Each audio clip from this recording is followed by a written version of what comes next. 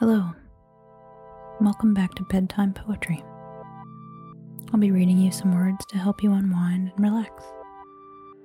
I'm recording from my home in Central Australia.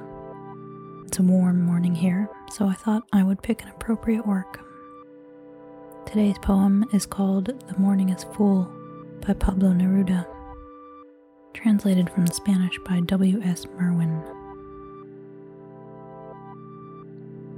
The morning is full of storm in the heart of summer. The clouds travel like white handkerchiefs of goodbye, the wind traveling, waving them in its hands. The numberless heart of the wind beating above our loving silence. Orchestral and divine, resounding among the trees like a language full of wars and songs. Wind that bears off the dead leaves with a quick raid and deflects the pulsing arrows of the birds. Wind that topples her in a wave without spray and substance without weight and leaning fires. Her mass of kisses breaks and sinks, assailed in the door of the summer's wind.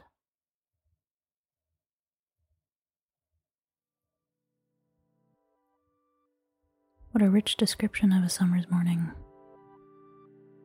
Neruda was born in Chile in 1904. He was a poet, a politician, and a diplomat. His work is both romantic and revolutionary. The Morning is Full is from his second book, called 20 Love Poems and a Song of Despair, published in 1924 when Neruda was just 20 years old. The poem's language flits between romanticism, clouds like handkerchiefs in the hands of the wind, and war imagery. That same wind carries off bodies of dead leaves.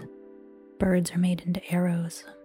The summer wind breaks the couple's loving silence, assails the nameless woman, and sinks her mass of kisses. I love that line.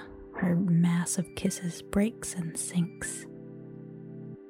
I imagine a boat made of puckered lips, sailing on a lover's body, perhaps, on a windy summer's morning. A tempestuous poem for a tempestuous morning. Thanks for joining me again, wherever and whenever you are. I hope you're staying safe and healthy, and I hope you enjoyed these words.